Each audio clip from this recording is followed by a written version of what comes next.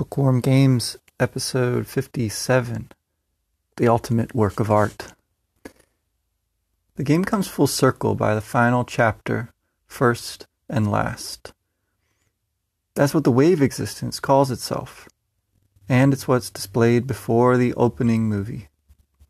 Going back and watching that, given what we've learned, it should more or less all make sense now, along with all the foreshadowing and frank obfuscation from the likes of Citan, the Emperor, the Ministry, Graf, and Miang throughout Xenogears. Everyone except Krelian should just about be comprehended in its arc. The first and the last is also the biblical formula, of course, and appears in the Gnostic thunder perfect mind. As I've argued from the start, whatever the intent of the creators, the player would do well to return to those sources too. Xenogears, like any great book, thus teaches us how to read and reread itself, at once presupposing and reinforcing a certain context of language and myth. Like the music box, it both contains its own meaning and opens itself to the interpretation of its listeners. Like the gear, it houses its pilot, the player, and extends our reach and power. Center and circumference, wave and body, alien and familiar, many and one.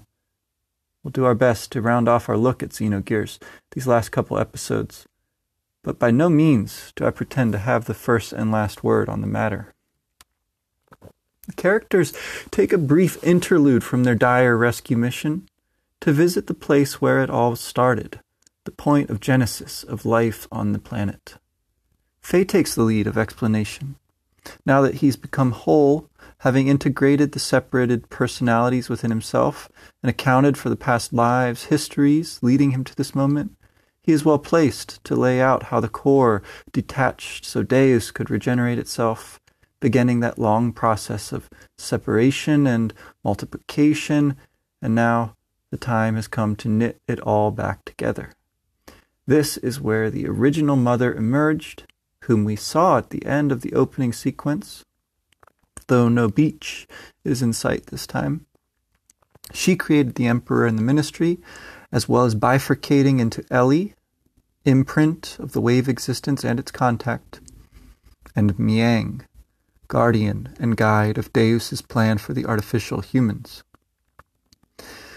That Faye, Ellie, and Miang conserve these memories is due to their analogy to what passes for God. Faye says, just as the wave existence is bound inside of Zohar, the information is affixed to me, so to speak, by some of the power of the wave existence. It's an intriguing alignment of the divine with information, stories, the word, so to speak, or genetic information, as the clearest picture yet of that vessel-source dynamic we've observed. Memory, transcending death, embodied generation after generation, is akin to the higher dimensional being incarnated in the world. As that information is transmitted, so the infinite energy longs to return to its source. Only through opposition, conflict, even violence, do we get the meeting and mirroring of self and other, without which there is no recognizable story. The descent of the wave existence, for the purposes of the game effectively the true God, occurs through its connection to the ultimate weapon, Deus, the false God. But only through peacemaking and integration, like we saw with Faye and Id and Graf, and the bequeathing of the Xenogears itself, does the path home become passable. We see it here in Faye's explanation. We'll see it again at the very end with Krelian on the path of Sephiroth. Visually, the remains of the original mother contained in the core unit recall Cain in his decrepitude, but also Emeralda, and Faye and Ellie themselves in the nanotech tubes. The ambiguity between preservation and healing, generation and stasis, lends the figure a kind of pathos analogous to the effect of seeing the wreckage raining down reflected in her eye at the start of the game. even as her hair sweeps ominously behind.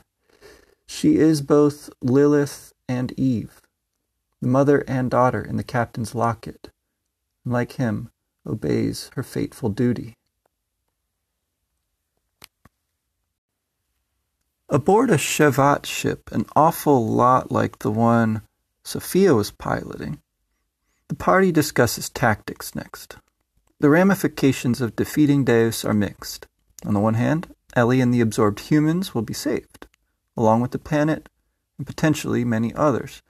But this will mean the departure of the way of existence, the powering down of the Zohar, and with it all gear and ether abilities. Satan lays out a theory of Deus' psyche as Great Mother. It's trying to bring its child back into its womb, absorbing rather than simply destroying. He goes into psychologist mode, speculating on whether this motive might have come from Ellie or somewhere else, but Faye insists that whatever the case, they have to fight back. A strong assertion of individuality over the unconscious collective, of practice over theory. Thematically, these correspond to two alternatives for the player: going ahead and beating the game, though that means the end of the adventure, or continuing to play indefinitely, putting off that conclusion. Plot-wise, there's a lot to swallow here, but once we accept the efficiency of nanotechnology, Krelian's contribution to Deus, building on Tara's and Kim's discoveries, and maybe he, not Ellie, is the source of Deus' shift to absorption rather than outright destruction. Well, once we swallow that, the rest follows. We get the return of Omnigear status to our machines, despite the lost anima relics. We get the ability to neutralize the auto-repair invulnerability of Seraph enemies. Like the Yggdrasil replacement, or Fenrir, the revelation of this ship, the Excalibur, comes out of nowhere. It'll be short-lived anyhow. Satan's plan, with some surprisingly technical, if characteristically brash input from Bart, is to take out the Merkava cannon and shield by a direct ramming tactic, much like Sophia's. This combines the giant Yggdrasil 4, which used to be the Kislev Imperial capital, the Shevat ship appearing out of nowhere, from the Lady of the Lake, or who knows, stone, and even those rockets from the mass driver facility are going to get used for propulsion. It turns out the Xenogears will use them for something after all. A rad cutscene ensues, in which we see the giant district gear plunge its sword prow into the enemy and then get detonated by the Excalibur's cannon, while the ship and its pilots all get away safely. But the power of the explosion does more than take out Merkava's gun. The entire thing goes down. A miscalculation on the Doc's part, but it's perfectly in line with what we've seen from Bart's penchant for blowing things up all along. Faye is terrified for Ellie, who's still trapped within. From the center of the downed ark, though, an angelic, organic being rises, Deus, or some emanation thereof, and begins terraforming the land all around, turning it to a lunar wasteland. In his final scene of narration from the chair, Faye tells us this is Deus' final form, converting the whole planet into its weapon. Our plan now, after regrouping at the base on the snow plains, is to go back in, come what may. With that, the spotlight and the swinging cross fade, and for the remainder of the game, we actually get to play. Ellie, having been lost from the party, is also removed as a voice telling the story. But in exchange, the power to recover her and reach the story's end is also handed back to the player. Before we do go on to the final boss, though, there's quite a bit of game left to play, should we choose to explore. Anyone who plays, that is, reads, this far into Disc 2 of Xenogears, I'm sure will indulge in all the side quests available to us.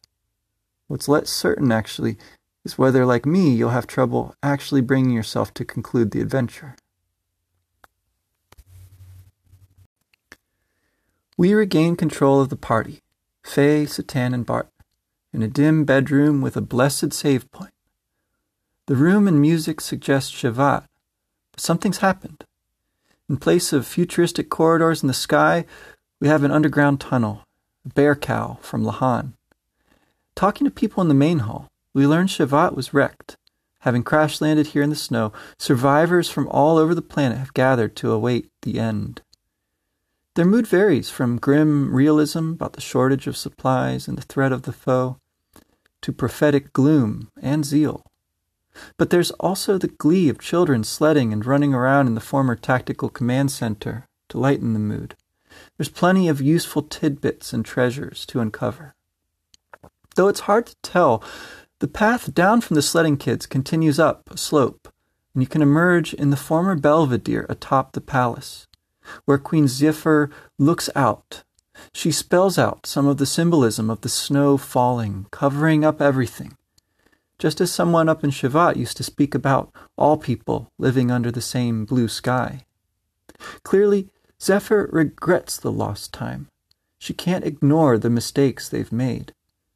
But with the falling snow, we might recall the Zohar, that fallen star in its snowy cavern, which conferred the ultimate power on Faye, the power to change possible events, to change his future, through understanding and coming to terms with his past.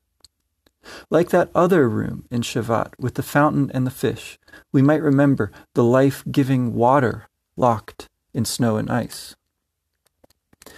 Zephyr comes back to the present to ask after that person we rescued from Merkava.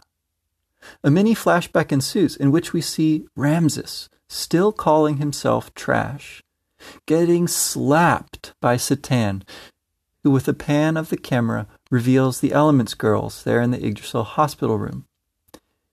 The scene of so many romantic disclosures plays host to one more here, as Ramses, for their sake, who believe and see the good in him, resolves to accept the love that has been so close to him all along. He doesn't join the party, though Satan teases that possibility. Faye looks forward to fighting him in sport someday. He and his 4 admirers abscond into a tranquil blue yonder.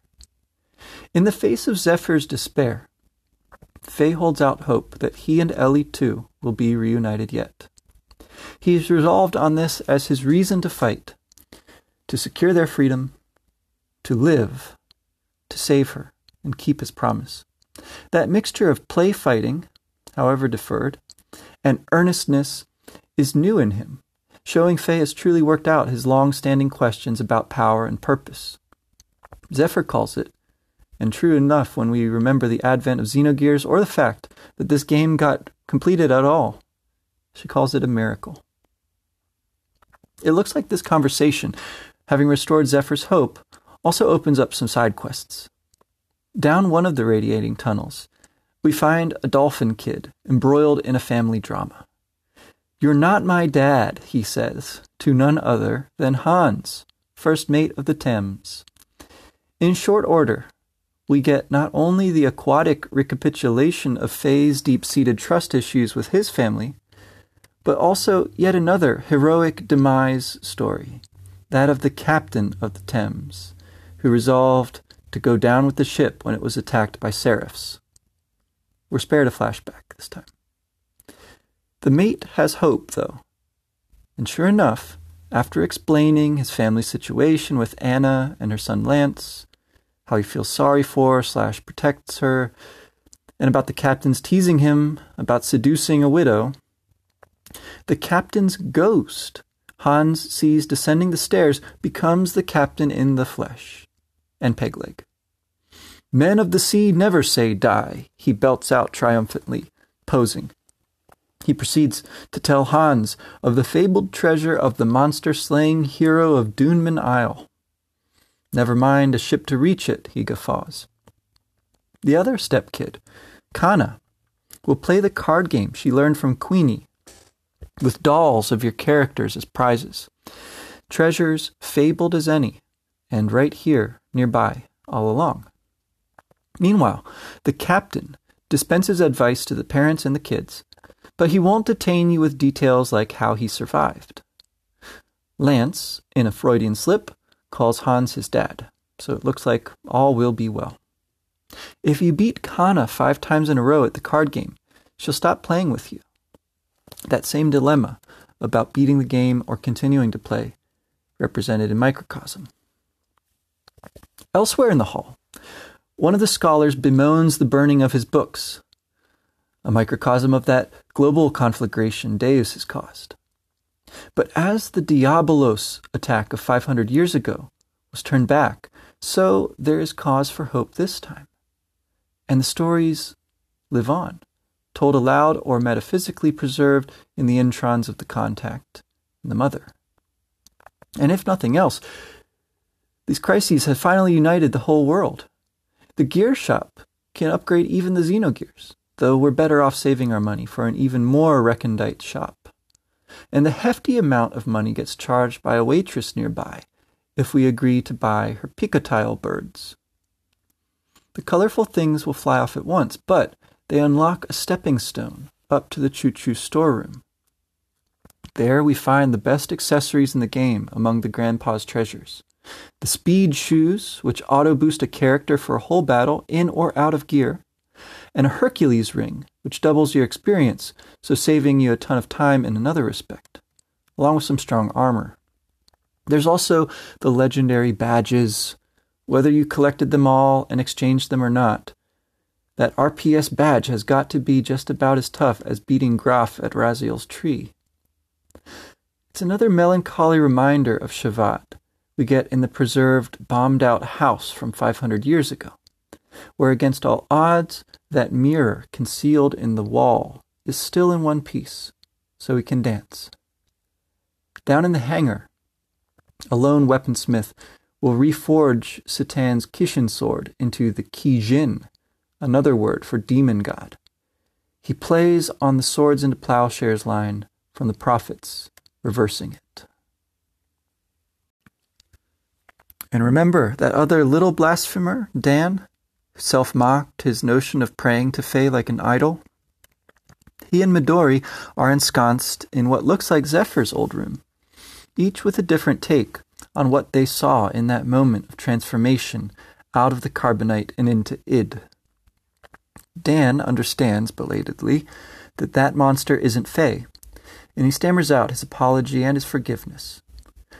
What we've learned, what Faye mercifully spares him, is that Faye absolutely is that monster, but not just that monster.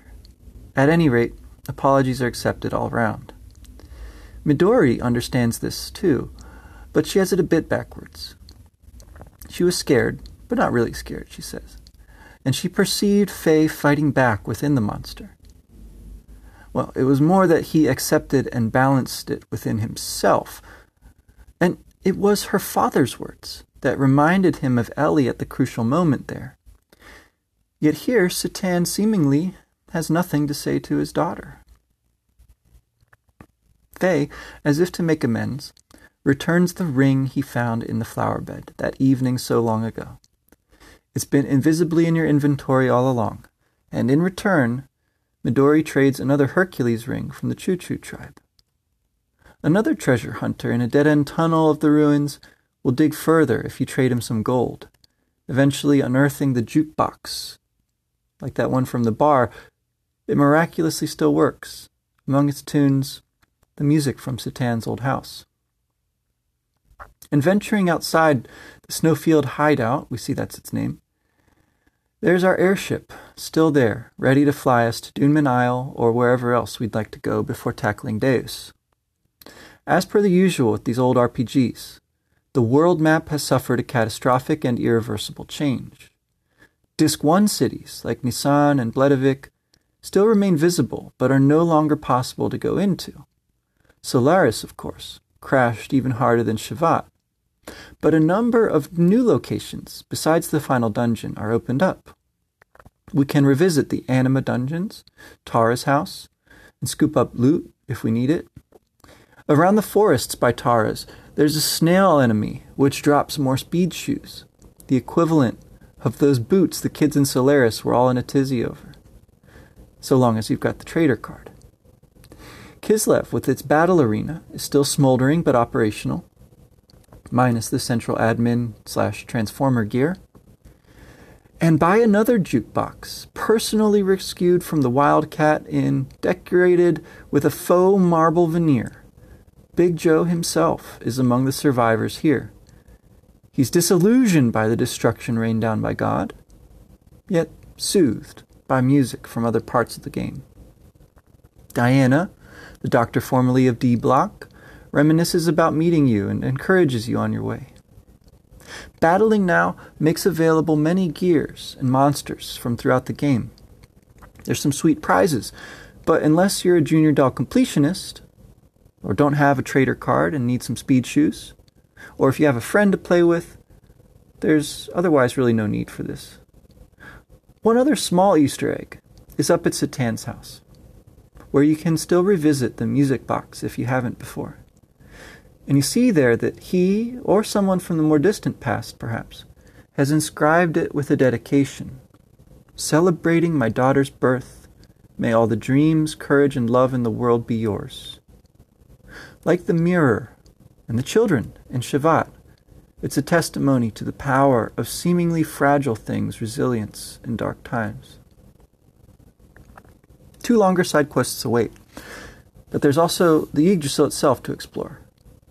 Margie is forward with Bart, who for all his bravado is taken aback by her. She's his cousin after all. She mentions that Choo Choo is missing. In the gear hangar, you can find her standing giant-formed in the place of Ellie's gear. It's an adorable gesture. Mason, at his bar, promises to take up arms again if needs be. And Sigurd, when you go back to take the helm once more, has strong encouragement for you too. Implicit in what they say here is the same tension that Ellie was faced with, whether to save the world or try to save just one person. But in this case, the outcome is literally synonymous, though it's by no means assured. They're going to attempt it anyway. As with Zephyr, Faye reassures the Royal Desert Brothers that he, for one, believes Ellie can still be brought back from her mutation, and the world be saved. From a nice reminder of the treasure which cannot be stolen, it's on to Dunman Isle, full of treasures for the taking. The gimmick here is that no gears are allowed, so we have to proceed on foot. You'll want your fastest party, speed shoes on, to face the toughest enemy encounters here. But the first scripted battle is just against a trio of Jawas, Dameri Dunman. They sing about the land a-changin', for what reason they aren't even sure, and wind up their song with Go Home. Soon enough, the player and the wave existence alike will return to our respective dimensions. We'll do just that, go home. Not that it explains the impossibility of gear use here, but I like the song. If we were to theorize, maybe gears aren't allowed because it has something to do with that waterfall of sand dominating the landscape. Or it might be down to the spirit of the dragon, vanquished by the hero with the legendary sword. The story, like the Captain of the Thames, reposes in silence on such details. Dispatching those Dunman, and more like them as you wander about, it's our turn to go west side ho, east side yo, looking for treasure. We'll eventually come upon that dragon skeleton, which, with some careful platforming, will yield up the Yamato sword pinned in its back. Intriguingly, this is only Satan's second best sword. By the time you reach it, you may well have already won yourself the first. The dead dragon collapses when you pull it free. The name means something like Great Harmony, or it could refer to a historical period, or maybe even a battleship. The living black dragons that roam the desert sometimes drop the Mumyo, and that literally means darkness, apparently, with some Buddhist shades of ignorance. This is Satan's ultimate weapon. You only get it if you have the trader card equipped. Taking the dragon out is a matter of preparation and leveling. Ether attacks won't work. They prompt an ether breath counter which wipes out your party. Strong non-elemental combos are your ticket here. You need a power crisis equipped on a party member with HP in the red. so as to take the dragon down before it gets a turn to attack. Emeralda is just about as fast as Citan, though Faye might be a little stronger than either of them.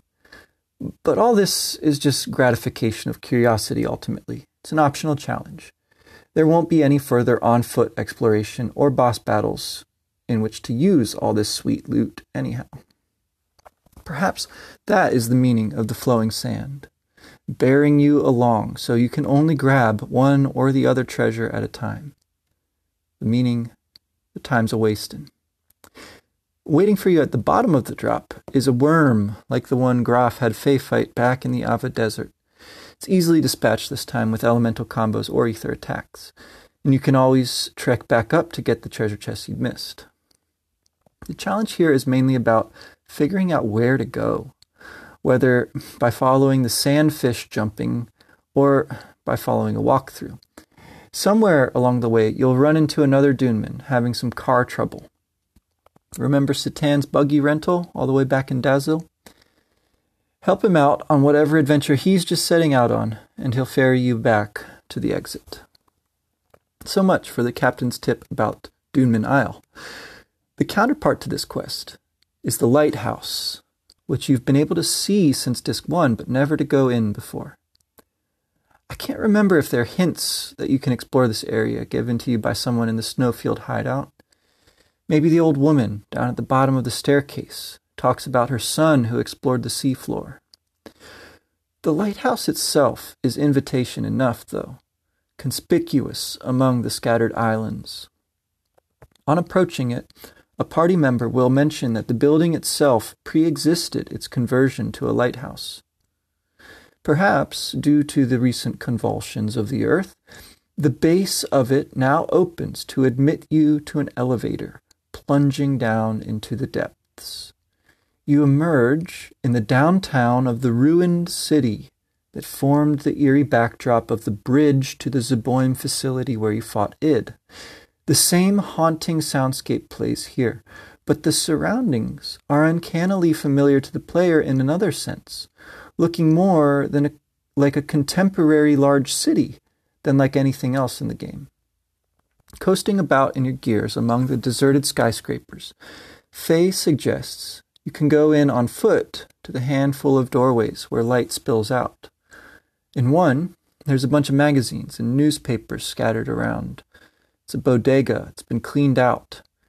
These papers give belated information about the newly discovered slave generators. They have 3 attack levels and theoretically a hyper mode beyond that. Articles upstairs detail the Eldridge's Heisenberg engine, a more scientific jargon-laden gesture at explaining the Zohar modifier. And there's even a puff piece about none other than Big Joe. His bio includes 5-time heavyweight wrestling champ, movie star, Wimbledon and Pulitzer Prize winner, baseball Triple Crown, and NBA player of the match. But at the awards ceremony, when he went to shake hands, he slipped, hit his head, and went home brain-damaged, burnt out, and thinking he's Elvis. His real name, Joey Balboa, is a nod to his Stallone-esque physiognomy, but how to account for his survival for over 4,000 years? The Xenogears Perfect Works has a tongue-in-cheek retcon for this. Maybe we'll look at it another time. But we might note in passing that Joe is a wonderful representation of the trivializing of the heroic, which perfectly fits the Zeboim culture's demise. And the big man himself is, as well as being in Kislev, holed up here in a cafe where the flight theme plays, surrounded by treasure boxes that auto-refill full of random goods. And he runs the only shop in the game selling the stat-boosting drive and the ultimate equipment for gears. These are correspondingly pricey, but equipping even 1 or 2 of your characters with an Omega engine and the GNRS output boosting part will make the final dungeon and bosses a cinch. Despite the low fuel, And maybe this is the meaning of the Yggdrasil engineer's comment that Xenogears doesn't seem to need fuel at all. Regular attacks will deal thousands of HP of damage, which can be cheaply augmented with a death blower to multiply that even further. With your speed shoes on and Emeralda mowing down foes with an ether doubler, you'll end fights before ever needing to charge or restore frame HP again. Besides the secret passageway that leads to Billy's ultimate weapon, the Godfather gun, presumably in the back room of the cannoli shop, there's another entryway. It opens onto a news station recording studio. Remember Satan's camera Faye was supposed to borrow for the wedding? Upstairs, the consoles display grainy footage of the politicians of the day, including the Miang of that era. Ranks of soldiers, tanks, prototype gears under construction, fighter jets, missile silos, a saluting crowd, maybe the most dangerous of them all. Faye explains that there was a rise of demagogues and religious cults. Miang was determined to start over, given the people's genetic deficiencies, all this leading to the breakdown of Zeboim's civilization and the annihilation of the world in nuclear war. But along with that, in the midst of it, he mentions this was his own and Ellie's creation of Emeralda. You'll need her in your party for Zeboim to divulge its last secrets. The gateway to a stadium-looking building beyond the expanse of parking lots is inaccessible, but once again, Faye suggests going in a small entry point. It turns out a manhole cover here grants access to a subway system. In one of the cars, you'll pick up a Z Charger. Not bad, considering the populace seems to have looted the groceries and cafes. It's yet another option for making your fuel supply effectively limitless. Resurfacing in a plaza, Faye and Emeralda look out over the balustrade and reminisce one more time. There's a light effect, like the music box, and with Emeralda's June mermaid theme playing throughout the flashback, we see a Christmas tree, a la Rockefeller Square, take on color and form, flood-lit, as do the ghostly figures of people and Faye as Kim and Ellie in her nurse outfit. It's the new year, and they're all in that delicate position of trying to enjoy the moment in the midst of an unfolding crisis, longing for normalcy, celebrating while knowing there's people dying whom their work hasn't been able to save. The scene shifts to an elegant restaurant with glass walls and flooring overlooking the city. Kim calls the government, the terrorists, and everyone in the restaurant fools, reiterating the backstory. And with a specificity this time, the child who died on his operating table, the patients without supplies to care for, and genetic damage that cuts off life at 30 years, curtails reproduction. Ravine, a rebel group rather like Avalanche in Final Fantasy VII, had blown up a generator. But Ellie, in spite of all this, defends them and asks if she too is a fool. She learned that day that she has no chance of conceiving children. The ellipses with which Faye answers her transition us into a bedroom scene. Ellie's sprite is that of their last night together 6,000 years later, wrapped in the sheets, while Kim, yet again, looks out over the city. The juxtaposition of a fish tank beside the bed and an easel with paints by the window complements the framing of the two of them, foregrounded against that mass of suffering humanity. He speaks of infertility as a spell, a curse, on them and on life itself. But unlike Krelion, who in his despair determines to create God, Kim and Ellie fashion Emeralda, their daughter, that combination of art and science which will preserve life in the deeps. The scene ends before what we know is about to happen, and Emeralda picks up the thread. The emphasis is on life, not sacrifice, this time. She says Krelian, too, called her the ultimate work of art. And she knows she's different from other women, an imitation. But as Faye as Kim and as Ellie called her, she is a pure life, an angel, and she wants to prove them right. With that long-handed-down memory finally delivered, and the treasure which cannot be stolen playing, Emeralda feels her body grow hot and clings to Faye in an embrace. It's not romantic, though that erotic quality is near the surface. Instead, this seems rather meant to convey that proud, protective love of family, whether human or dolphin. A turquoise light shines and marks her maturation. Like Satan regaining his sword, the adolescent, chiseled Emeralda gets new battle animations as well as a major boost, not just in power, but in all stats with each level up. Her gear never gets the Omnigear treatment, but is plainly the angel of Ellie's hopes, buying them time, and a powerhouse in the party that will rescue her. It's time for the tail end of this one last side quest. Along the lines of the spider web from Faye's house that you use to catch fish in Shevat, or the rock, paper, scissors and other badges, or Midori's ring, which you can trade for items much later, and like the opening cutscene that is explained some 60 hours later, or like the music box, which finds its fulfillment only in the vocal reprise of the end credits, as we'll see. This final quest entails another item we picked up back at the start of the game.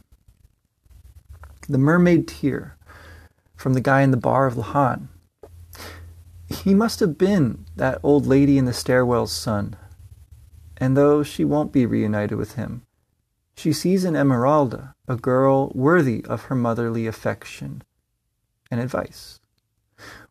What was going to be a stone for Faye to give the girl of his choosing becomes, in the space of a few lines, a ring for Emeralda, symbolic of her ocean treasure eyes and her purity.